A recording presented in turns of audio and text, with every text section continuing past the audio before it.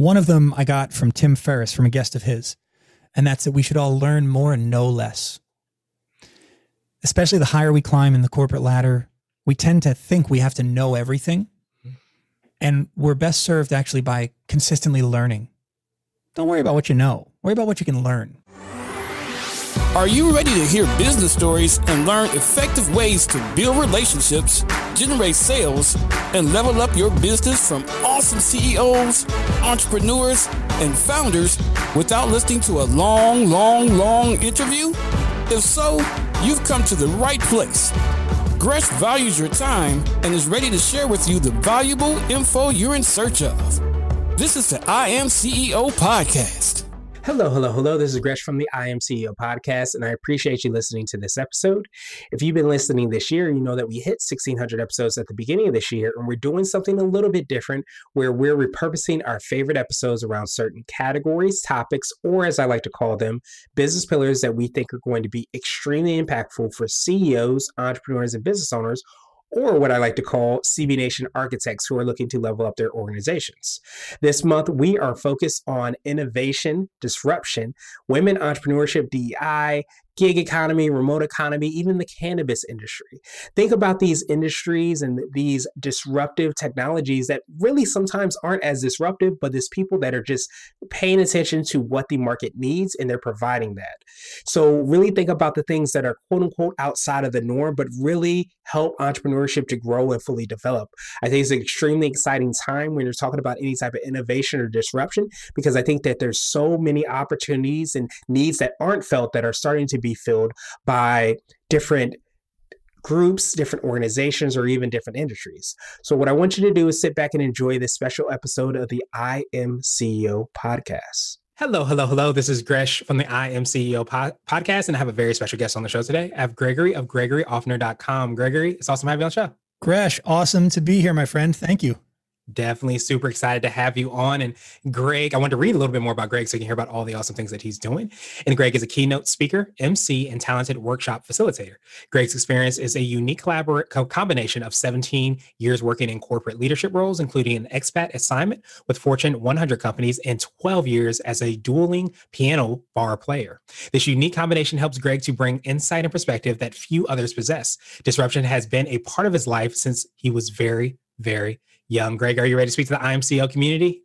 Let's do it. Let's do it then. So to kick everything off, I wanted to rewind the clock a little bit, hear a little bit more about this background and all the awesome work that you're doing and what I like to call your CEO story. Yeah. So unintentional CEO. Really wanted kind of like Kevin Spacey in American Beauty. I think when I first started the corporate world, if you remember that scene where he goes to the drive-thru and he says, I want a job with as little responsibility as possible. Right. I think that's how I thought of myself initially in the corporate world. Was I wanted a job where I could just make some money and be left alone. And I think that came from not knowing what I wanted to contribute, because when I got out of school, I had this background in music and philosophy and psychology and had worked a lot in the service industry. So I was good at talking with people, good at sizing up customers, but I had never done any internships and I had no idea what I wanted to do in the world. So I fell into a sales role and very quickly started making a lot of money. And the more money you make, theoretically, the better you're doing. And the better you do in sales, the more they leave you alone. So it seemed like this great job. But the more I did it, the more I made, the less it mattered. You habituate to things all around you, good or bad. Humans are really resilient in that standpoint that we get used to anything. You put us in a crappy situation, eventually it becomes normal. You put us in a lavish lifestyle, eventually that becomes normal. So when you fast forward the clock a little bit, Gresh, I had this job that was very financially rewarding, but very unfulfilling. And I felt as if I wasn't allowed to feel that way. Who am I when I look around the city of Philadelphia where I live, where we don't have a lot of people that are earning what they probably could be and maybe should be earning? It's a fairly impoverished city. So who am I to look around and say, I don't like this job? I should be so grateful for this job. What I wound up doing to scratch that fulfillment itch, was I started working at piano bars. And I didn't know the path that would take me. I just knew that I had this day job that provided the money to, pay the bills. And then I had this nighttime job that paid the emotional bills. It really fulfilled me, that got me an opportunity really to be in front of other people and to lift them up, to make them a little happier. Because it's rare, Gresh, that a salesperson calls their prospect and gets a warm reception. Normally you have to work your way into it. That's why they call it cold calling. But I got warm receptions from crowds all over. So I had this sort of bifurcated life, 2 lives, if you will. And then in 2015, everything changed. I had a visit with a doctor because I had lost my voice while I was performing. And they use this scope. It's a very uncomfortable process, Gresh, where they go up your nose and down your throat to look at your vocal folds. And when they looked at mine, they gasped. And they said, we've never seen vocal folds this badly damaged. And if you continue to sing and speak on them, you're going to break your voice. You basically will paralyze your vocal cords. Once that happens, we can't restore your vocal function. That'll be it. So I said, what does that mean? What do I have to do? They said, ideally stop using your voice for a number of weeks and let the swelling subside. But then we need to do surgery. We need to repair all the damage that's been done to your vocal folds. So Gresh, you're probably already putting this together, and your listeners are too, that a guy who speaks for a living during the day and sings for a living at night has just been told that he can't or shouldn't use his voice, or he won't be able to use it ever again. So the emotions running through my brain were too many to describe, but they pointed me in a path of needing to do something different with my life, because the day job was going to be unsustainable. If I couldn't go to loud breakfast meetings to network, loud evening events, sporting events to entertain clients, I couldn't compete in this very high profile world of selling that I was in. I was selling a very expensive insurance product. And if I couldn't use my voice for 4 and 5 hour performances each night, then I couldn't have that emotional fulfillment. And so I found myself in a place of deep depression, feeling financial lack, and not really sure what my contribution or what my value to this world was going to be. And I was in probably the darkest place that people find themselves in. And it was there that someone saw something more in me, saw that all those experiences that I had, the background in selling and psychology, the interest in music and entertainment, the ability to quickly relate to people, and the interest in helping them, that could be used for a stronger, some might say stronger, for a different purpose. And so I unintentionally became the CEO of this business, which we call Global Performance Institute. And I'm hired by corporations and associations all over the world to speak at their kickoff events, to be the lead keynoter for their large conference, to work with their executives when they need help navigating their way through disruption, through change. Unfortunately, I haven't been that busy lately. There hasn't been a whole lot of change going on in the world, Gresh. There hasn't been a whole lot for me to do. Exactly. No, it's smooth sailing. It's been wild. It's been a wild time. And it's been very gratifying to help these organizations find a way to continue to deliver the performance of their lifetime in maybe the darkest part of their lifetime. This situation where we're all working from home, where we've had to lay off or riff hundreds, if not thousands of employees, depending on the size, and where some organizations have had to make the hard choice to shut down. It's a tough place to be, but I get to do a lot of cool work. I love that you've been able to do that, and you do that with your clients that you work with. So I know you touched a little bit upon like how you serve your clients. Could you take us through anything additional you may not have touched on? And of course, what you feel is what sets you apart is what I like to call your secret sauce. Yeah. If I told you my secret sauce, would it be secret? Am I allowed to do that? I don't know. It's just you and me. It's just you and me. We'll check with my attorneys, and like I have attorneys. Yeah.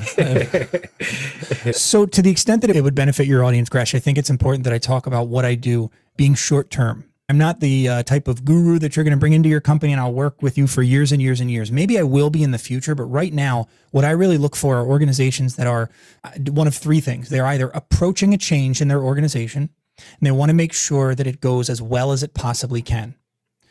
2, they're in the middle of a change and they're not really sure if it's going well, or maybe they know it's not going well and they don't know what they need to do to make that change go better. And the 3rd is that they've just gone through a change and they're facing resistance.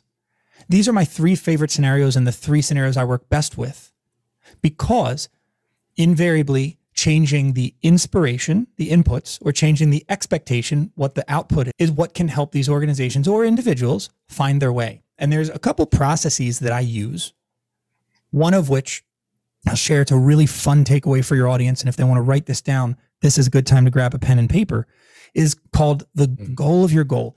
And the purpose of this exercise is to help break this pattern that all human beings have. This pattern is that we all have 2 reasons for everything that we do. Everything that we do has 2 reasons: a good reason and the real reason. Most of us don't talk about the real reason. We talk about a good reason. When I work with high school kids and college kids, my favorite example to use is that of becoming a millionaire. Because dang it, that sounds like a good thing. I think you'd be hard pressed to find somebody that would argue that them becoming a millionaire would be a bad thing. So when I ask these kids about becoming a millionaire, I ask them why they would possibly want to become a millionaire. And I get all sorts of answers. I get a lot of crazy stares too. What do you mean? Why would I want to be a millionaire? Who wouldn't? Why would I not? Yeah. But Gresh, what it ultimately comes down to is that they equate being a millionaire with having freedom. Mm-hmm. So the logical next question that you or I would ask them is, if you could have freedom without being a millionaire, would that interest you? Was that something you'd be interested in? And that really sums up this goal of your goal process. You might be a sales executive and say, I want to double my revenue next year. And the question that I ask is, when you double your revenue next year, what will that allow you to do or to feel? All right. So this is the part your listeners want to write down. After any goal that I've decided I would like to achieve, can I answer the question, what will achieving that goal allow me to do or to feel? If I can, and most of us can, then that first thing we said isn't the goal. It's the second thing. But then we apply the formula again and again and again and again. And it can feel like a never-ending ladder that we're climbing here. But what we want to arrive at is what philosophers call an autotelic goal.